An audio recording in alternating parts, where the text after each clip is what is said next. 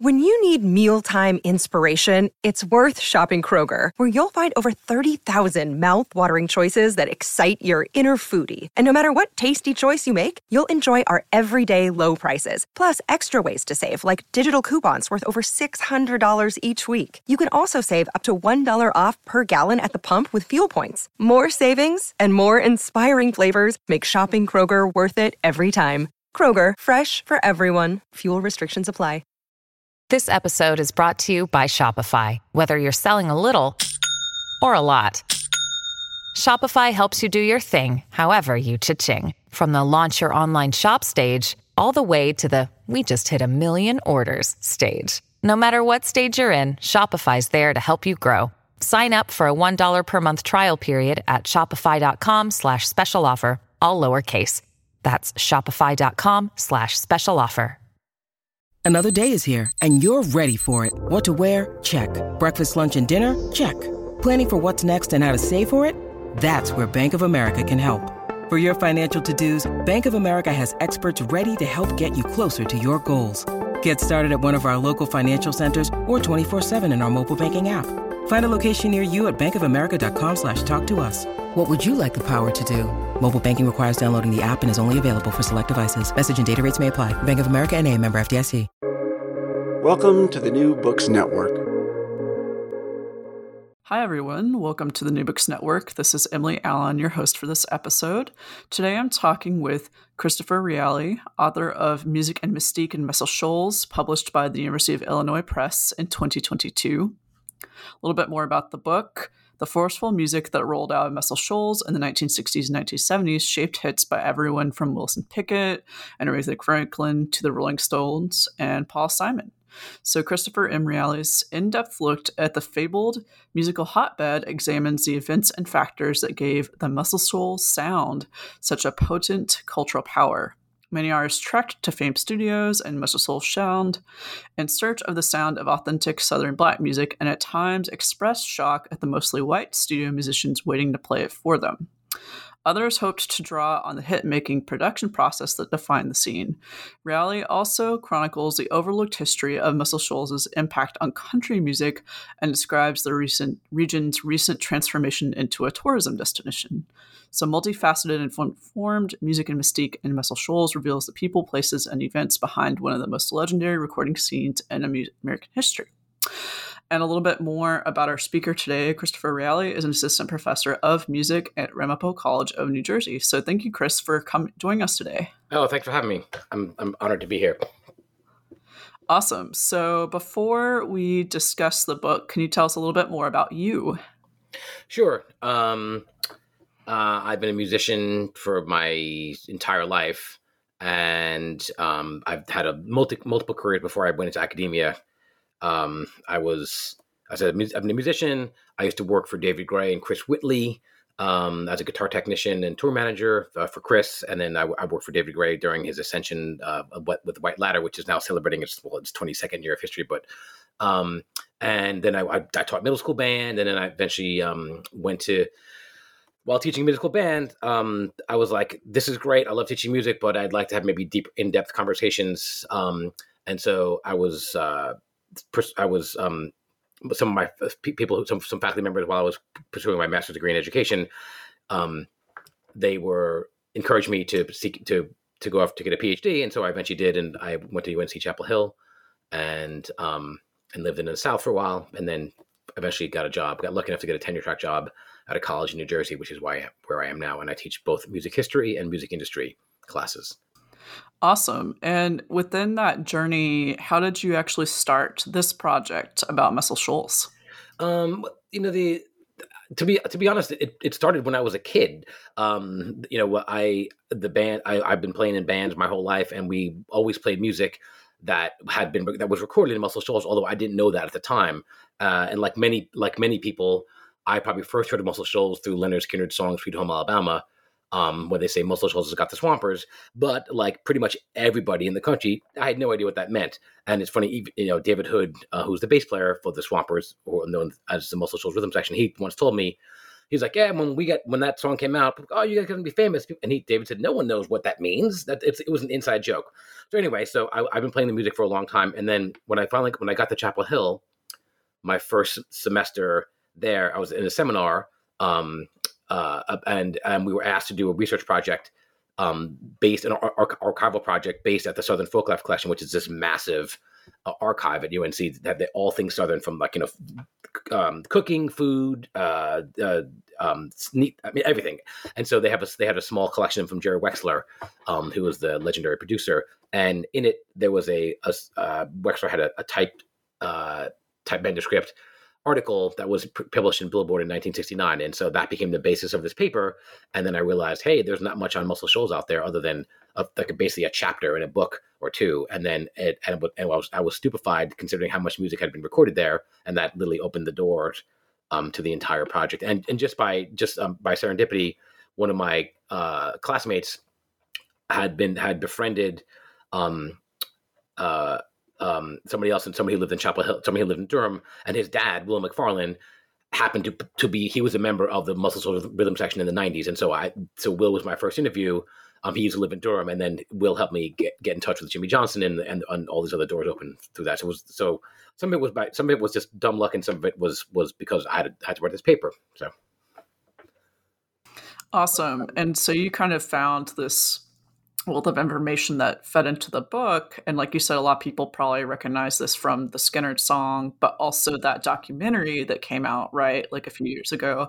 So where do you see your book fitting within this? Like, what do you think people who have seen the documentary might learn from your book that they don't know otherwise? So, and in the small world department, so when my first trip down to the Shoals, which was the summer of 2011, they were making the movie at that time. And I did not meet those guys, but a bunch of my contacts were like, oh, hey, they're making a movie, blah, blah, blah. And so then, the movie comes out in 2014, I guess it was. And, in many ways, the movie is the antagonist of the book, because there's a lot of things in the movie that's just wrong. And, again, it's a massive story, and there's no way to tell it, and there's no way to tell that much history in the 2-hour movie, and I totally understand that. But there are some things that are just that are factually inaccurate. So the one thing I talk about a little bit in the book is that Rick Hall, it portrays Rick Hall as there's this great man theory, that it was all him. And of course, to make a compelling documentary, you need to have a strong lead character. And so Rick Hall was certainly that person. And I never talked to Rick Hall ever. Like, they would never let me near him, which is kind of funny. So where in actuality, there was a lot of people who were very involved in the story. And I remember I saw a screening of the movie somewhere when I lived in North Carolina, and Dan Penn was there. And Dan Penn said, oh, I like the movie, but I'm really upset that there's a bunch of people that they left out, such as James Joyner. So James Joyner, who I talk about in the book, he's basically he's the guy that said, hey, we should have a music industry here. And he started this whole thing. And he's left out of the movie. And so I think one of the things that I try to do in the book is that if this is the only book that's ever written on the scene, which I doubt it will be, I want to get as many names in there as possible, because it is such a diverse network of people. Of course, the Rick Halls and the Swampers are significant to the story, but they're only a portion of the story. And so, part of the thing, probably the most significant thing, that if you watch the movie and then read the movie doesn't even talk about the country music scene at all. It just completely left out, because so many people are enamored with the soul music section. Again, and it's all part of the Muscle Shoals mystique. The movie feeds right into the Muscle Shoals mystique, with my idea of the Muscle Shoals mystique, which I was like, oh, that's great. It just reinforces my theory. So thank you, Stephen Badger, and whoever made the movie, and Greg Collier for making the movie. So. Yeah. And speaking of that theory, we can kind of unpack that a little bit further, right? Like, you kind of complicate a lot of those things that you were just talking about, like the way these Northern executives package the South and all those different people that you said were involved. So can you talk a little bit about how this mystique, builds all this hype up, right, around, Muscle Shoals and music? Yeah. So, the music industry is a business, and every business relies on your last hit, especially the music industry. So people like Wexler and others, and it obviously goes way back into the Tin Pan Alley era, as as my research and people who've done other research around that Tin Pan Alley era. This has been a long standing thing. Like, things are better in the South. I mean, this again, there's been this, again, I said, long-standing love affair with the South as this rural agrarian paradise. I mean, and we'll put chattel slavery over here, but we'll leave it out for a second. People, they forget about that. And so Wexler was able to capitalize on that. But part of that is it was his own upbringing. He's from the North, and he was enamored with music by Black musicians, Louis Armstrong, a lot of early ragtime and jazz players. And then he gets into this position of power, and he's able to actually influence the direction of popular music. And he goes down to the South, and he realizes that these incredibly talented musicians who aren't union members, who are willing to work for less money, and he takes advantage of them. Again, there's no doubt that there was a love affair. They loved each other. There was a deep respect on both sides. Wexler had respect for the musicians had respect for Wexler and everything he did, and there were definitely a kinship. And I think Wexler even says that, and I quote that in the book.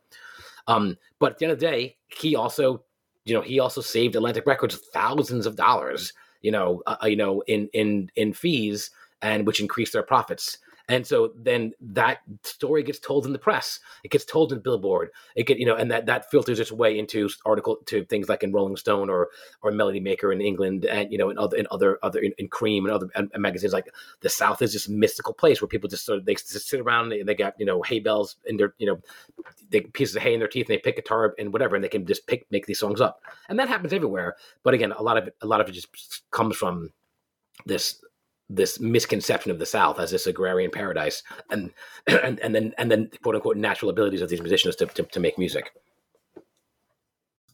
Yeah, and I thought it was interesting how one part of this mystique, as you get at, is this quote unquote Muscle Shoals sound that kind of plays into that, right? You kind of get it into this sort of gritty quality and all these different aspects. So can you talk a little bit more about that? Like, how is this branded? How is this tying into placemaking? Some of those stereotypes that you were talking about just a second ago. Yeah, so the book started off as a dissertation, as many of these things do, and when I started off, the dissertation had I'm into music analysis and music theory, and so I actually went heavy into looking at the songs and like trying to figure out, like, is there a Muscle Shoals sound? And that was a question I asked all the musicians, and I was like, well, what is it? And it kind of blinded me when I did some of the research, and then as the years ticked off after I graduated from UNC, I began to think more about, like, there is no such thing as a Muscle Shoals sound. There's no such thing as a Nashville sound, and it becomes this. It's a process. And again, it is, and as I mentioned in the book, that it's the process for the Memphis sound, the Nashville sound, and the Muscle Shoals sound are all really similar. It's basically these really talented, quote unquote, untrained musicians, which was code for they couldn't read music, and they just sort of sat down, heard stuff in their head, and just able to play it. But there are differences. So Motown had that the 4 on the floor drum beat and auxiliary percussion, tambourine particularly, and things that were recorded at Stax and in Muscle Shoals, they were a little more raw. You listen to some Otis Redding recordings, there are things out of tune. You listen to some of the Shoals recordings, there are things out of tune. Like this would not, it would have never happened at Motown. It's like, sorry, the guitar's out of tune. Sorry that you missed, the vocalist missed that note. But it had that quote unquote feeling. And again, and I tied that back into some of the farm subsidy. I'm blanking on the name. Like these, like the James Agee photographs that like oh, the mournful look, and so it just had this feeling, was really important. And so again, and then people like Wexler picked up on that. And they said, "Oh yeah, there's more soul in the South because these are untrained musicians." So at the end of the day, yeah, I mean, there are recordings in Muscle Shoals sound different than the stuff in Memphis, and then stuff in Motown. Basically, the holy trinity of R&B and soul music. So as I said, in Muscle Shoals, there were probably 13 to 15 musicians on each recording, which is a lot. Memphis, was a little bit less. They often didn't have a backing. They often didn't have like a backing vocalists. They might have one or two people, but the Shoals had a lot of like choruses. And then contrast that in Motown. In Motown, there'd be an oboe or a bassoon on a recording, and that never happened in either Muscle Shoals or Memphis. And can you talk a little bit too about kind of the racialized aspect of this? Like, you kind of use Nina's idea of sonic blackness and Jennifer's idea of the sonic colorine to kind of complicate the fact that these coded Black musics also were underpinned with these white musicians. Can you kind of talk a little bit about that people might be surprised by?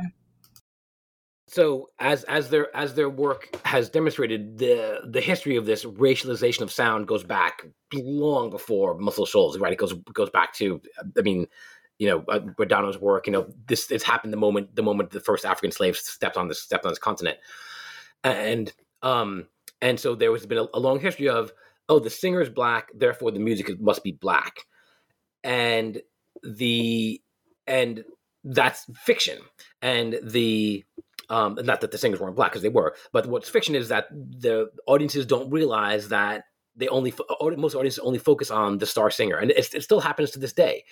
My students are still enamored. They still can't believe that Ed Sheeran writes K-pop songs. They see a group, like they see a K-pop group, and they assume everybody in the production is from South Korea. Like, that's not true. I've one of my former students actually has a #1 K-pop song in South Korea, and he's from New Jersey.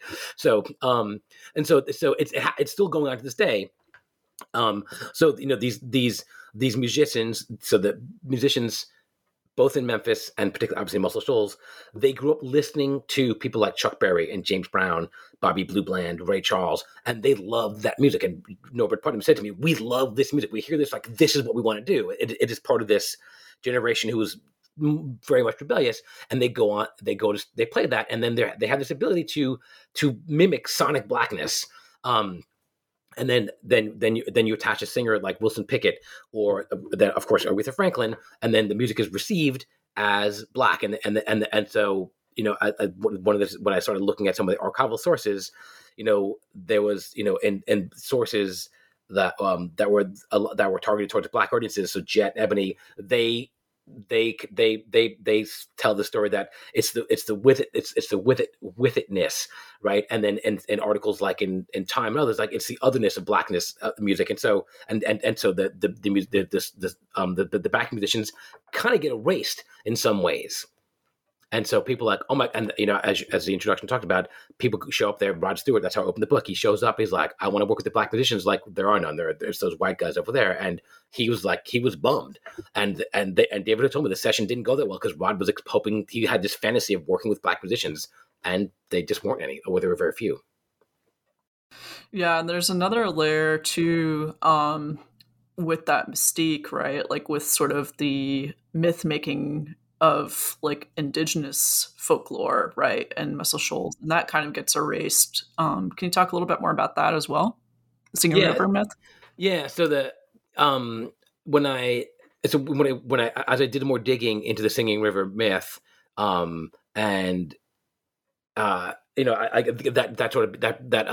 sort of provided me with a through line to the whole book, and that helped me sort of conclude the whole story. As now the Singing River myth has become a big part of the way the region has branded itself. And again, when I was down in Muscle Shoals a couple of years ago doing research, I spent weeks looking into this history of the Singing River myth, and it's basically, it shows up in roughly, it's discovered, so to speak. I'm using air quotes. I know I'm on the radio. I'm using air quotes. No one can see that. So, so it's first written down, in the 1800s, and then it reappears right around the time that what becomes the Wilson Dam as a way to tell the story, to encourage people, and then it just sits dormant for a long time, and then even in the 80s, when one of the local papers starts to talk about the history of the music scene in Muscle Shoals, they don't even mention the Singing River. It's only later on, and the Native American culture of the Shoals in regards to the music scene is totally erased. And although the Shoals itself, which is a region, both a city and a region, they very much celebrate the Native American culture, that heritage that's there. But in regards to the music, it's kind of left out. In the movie, they very much other it. They show Tom's Wall, and they play the tribal music, the drum, all these very typical Hollywood tropes. And the camera pans along this wall really fast, and like in this sort of like warlike, and the more air quotes, warlike scene. And then they tie it all to it must be in the water, because it's an easy and it's a lazy way to describe as opposed to saying there were some really talented people down there. They say, oh, it must be the water, because why didn't it happen somewhere else? It's like, well, maybe because there was just a lot of talented people there. It's not the water. So. Yeah, and it even reaches the statewide discourse, like at the Bicentennial Festival, they were totally recording and promoting that myth, even in Montgomery. So. Right? Yeah. I'm friends with Carolyn Crawford, who was a friend of mine, who was the director of the Heritage Area.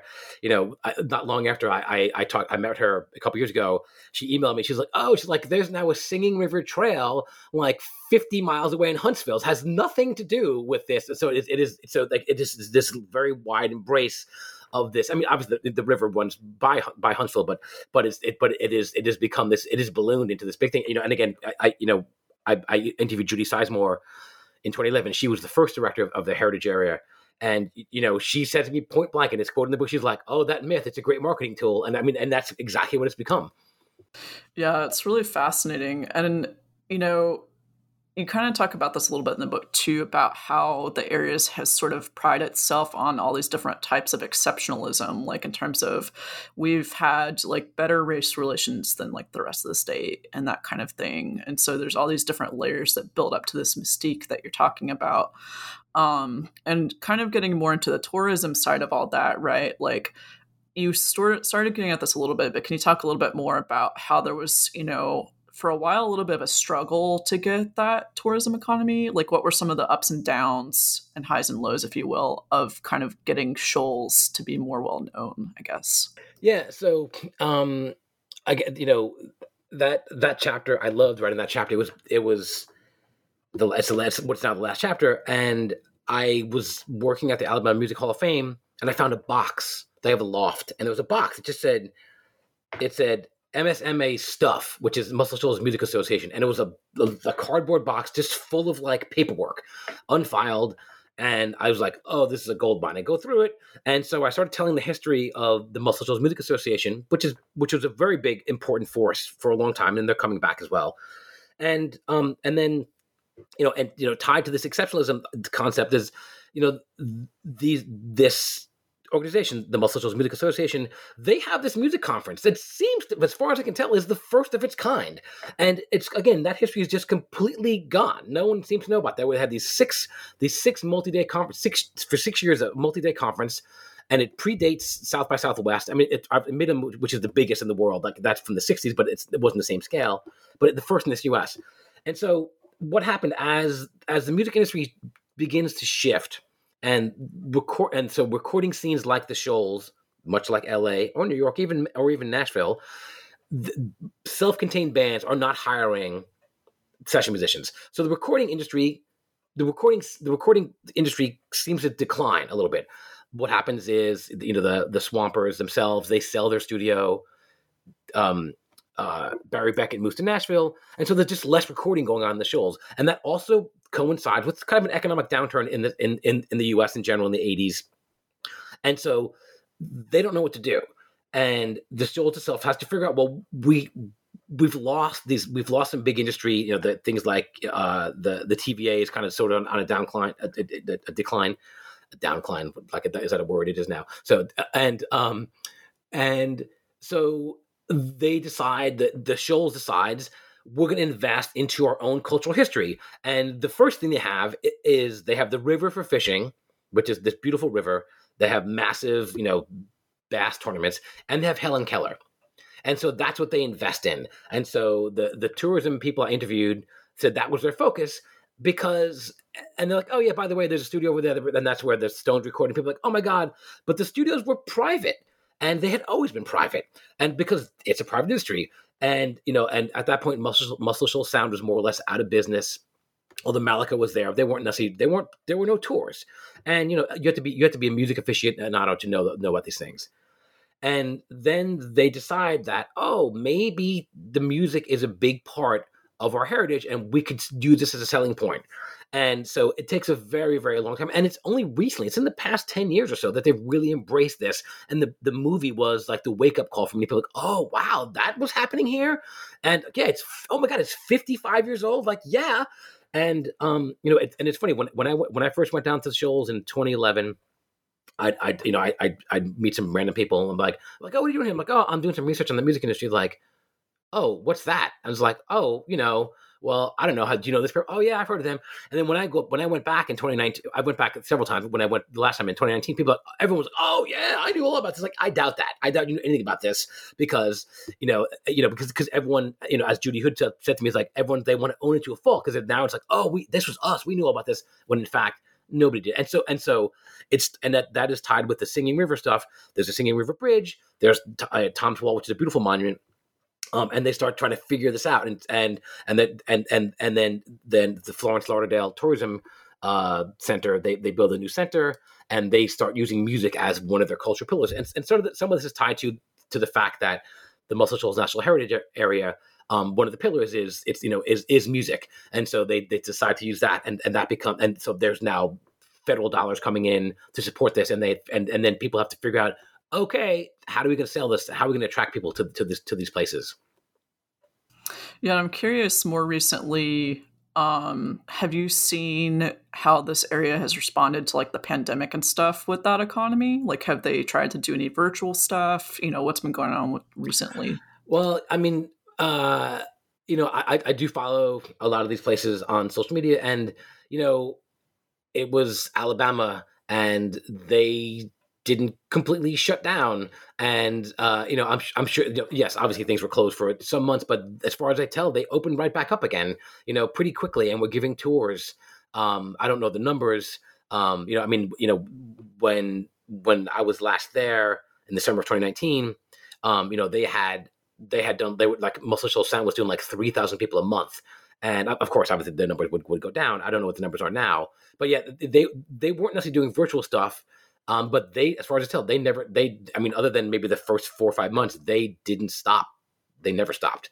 And also, one of the things too is that, both Muscle Shoals Sound and Fame in particular, it's a working studio. So Chris Stapleton recorded some of his most recent record at Sound, and you anybody can actually record there. You have to give them enough notice and you have to pay their fees. So I would suspect that they probably did some recording when during the pandemic, because all right, as long as you don't need to have tourists coming through, as long as everyone's distanced enough. So I'm not exactly sure how they handled the pandemic, but as far as I can tell, they're back up and running. Fame is giving tours. Sound gives tours.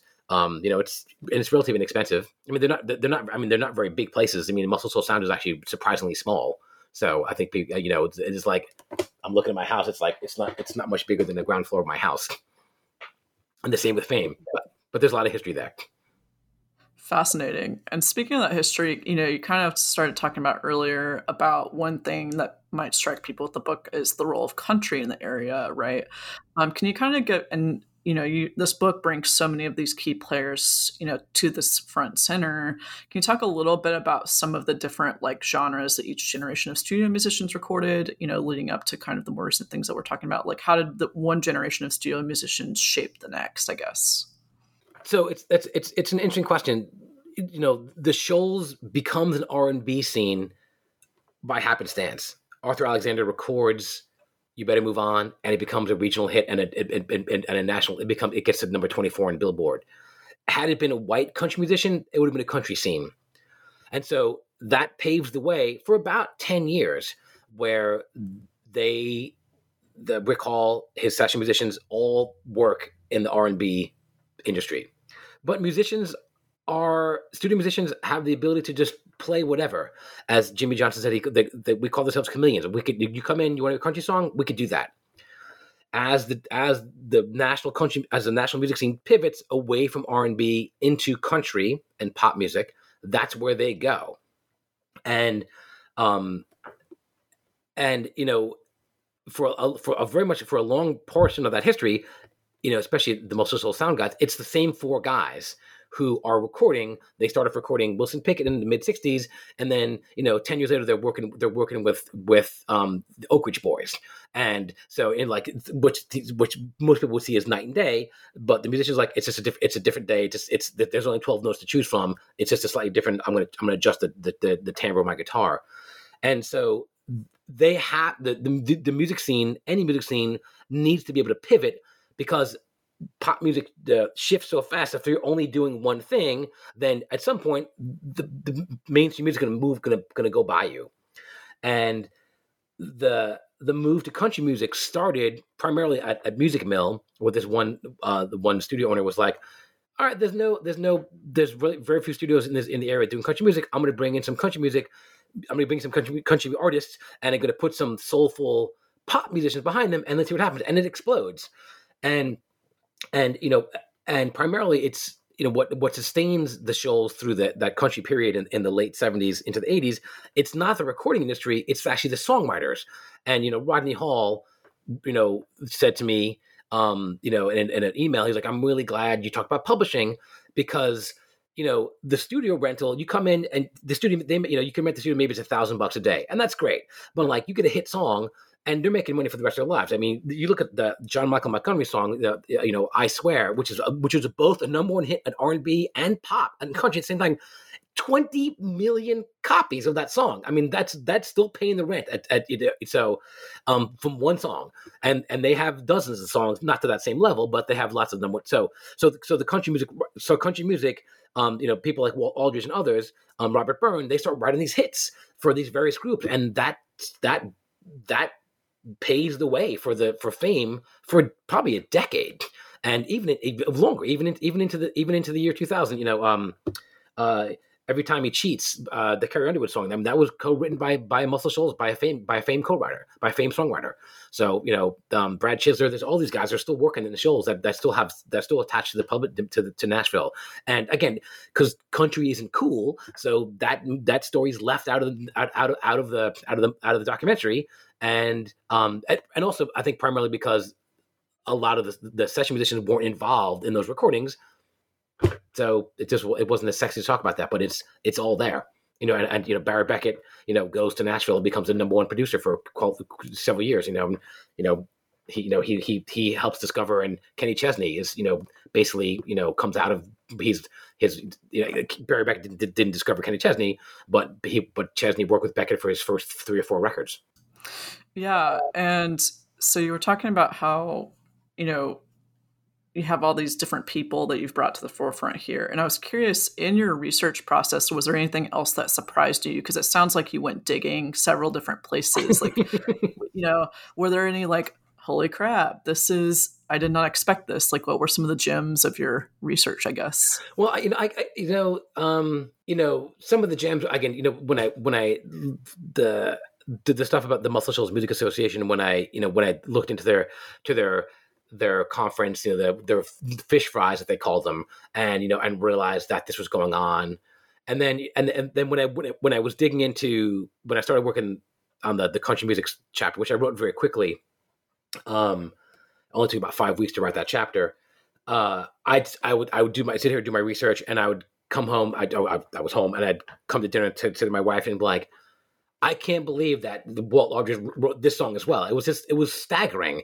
I knew that song. I mean, my advisor at Chapel Hill, Jocelyn Neal, is one of the country music scholar, and it's just like, oh my God, that song too, and I know that song, and and it was just stupefying how much music that passed through the Shoals in some way or another. That is again, people don't necessarily get the credit. So that was one of the things that was just like, wow. Even I was, someone who was about as well versed in this as anybody else on the planet. I was like, holy cow, I can't believe that song as well. And also, one of the things too that, I need to credit a friend of mine in the Shoals, this guy, Tony Lee, had said to me, he was like, you should look into, the 50s stuff, because it's not all Rick Hall, and I knew that, and one of the things that I laid out in the beginning of the book is like there was a pretty significant base there to begin with that allowed Rick Hall to step higher. Again, it's kind of like the standing on the shoulders of giants. Not that these guys were giants in the 50s, but Rick Hall didn't just come in and invent this thing from scratch. He was able to capitalize, and again, he deserves significant credit. He built it to a high level and sustained it. But they were, but that story too, I was very happy to tell that story because that story is just left. No one seems to know that story. And again, it was all there. It was all in the folders at the various archives. It's just no one bothered to tell it. Yeah, and I know I've been kind of guiding the conversation here for quite a while, so I wanted to open it up to you. Is there anything else about this research and about this book that you want to share with our listeners that we haven't already touched on? Well, I guess the only thing, I mean, we've touched on a lot of it, and I appreciate the opportunity. I'm going to be very clear. Like, this is one way to tell the story. So it is. I know I'm sure there's going to be some people who are going to be upset by what I say, and some people are going to be surprised, and people are going to be mad they were left out, or how come that person got more ink than they did. But it's history, right? If this is just, there's only so much space I can tell. There's only so much space I have. But I when I shared some of the book with Rodney Hall, Rick's son, and he wrote back, he's like, "Wow, there's a bunch of stuff I didn't even know about." It's like, of course, why would you have known? Like, you're not a historian, but like you're the one living this. Why would you have known? Like, it makes perfect sense. You would not know this, So, yeah, I don't think I have anything else I want that I need to add. Because I mean, it's just like I probably have enough research for another book too. Although that's not happening, because it's like, yeah. But cool. And speaking of other books, what other projects are you working now in general? Well, besides my gig as a teacher, I'm a musician. I'm a songwriter. I play a gig about once a month where I live in the Hudson Valley, and I'm going to start doing some work with a friend of mine in Australia. We're going to start doing some more music industry related stuff. Going to do some stuff about touring.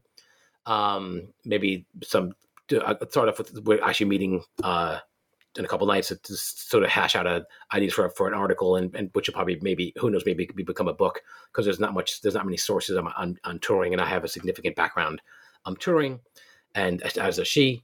So that's kind of, I mean, basically I've been taking the summer off. So, it took me 10 years to work. And well, depending on when I started this thing, it's like, it was either 2009, or when I was 13. So, it's been a long time. It's been a long time finishing this thing. I mean, the book has been done for obviously well over a year. It just takes time for the press to get stuff together. So I'm just kind of chilling at the moment as far as research. I'm thinking, how about that? I like it. Sounds like a great plan. And I'll look forward to, reading more about your touring stuff eventually. And it was a pleasure to read the book and to talk with you about it. So thank you for joining us today. Yeah, Emily, thank you. So I very much appreciate the opportunity to be on the program. Thank you so much. No problem. And listeners, giving you a quick recap, this was a talk with Christopher Reale, author of Music and Mystique in Muscle Shoals, published by Illinois Press in 2022. This is Emily Allen, and I'll catch you next time here on the New Books Network.